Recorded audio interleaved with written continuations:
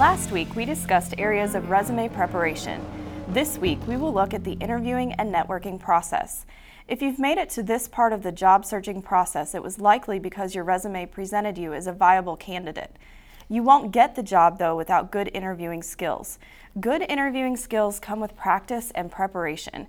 Occasionally, an employer may ask a question that you would never see coming, but most of the time, you can prepare for what you will be asked. There are different types of interview questions and different types of strategies that you can use to answer them.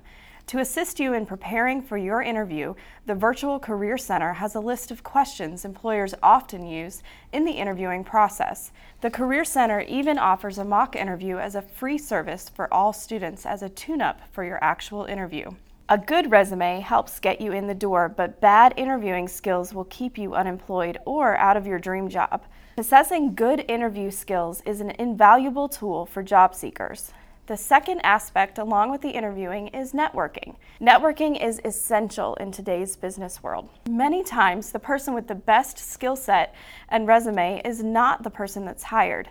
It's the one who knew someone influential that helped them separate from other applicants. Many open positions are not posted, and you'll never hear about those jobs unless you have a large network that is connected to people who are hiring. Networking has a twofold purpose: relationships and research.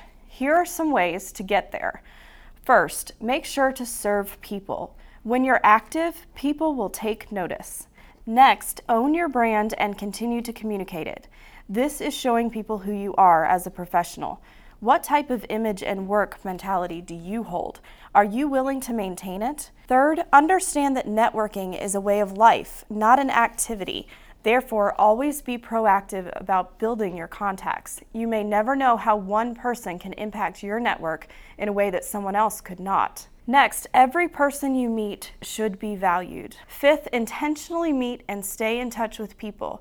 Creating a file for business cards you receive along the way is a great way to keep your network readily available. And last, say thank you and express gratitude. The bottom line in interviewing and networking is to remain genuine. This is a face-to-face representation of who you are to the company.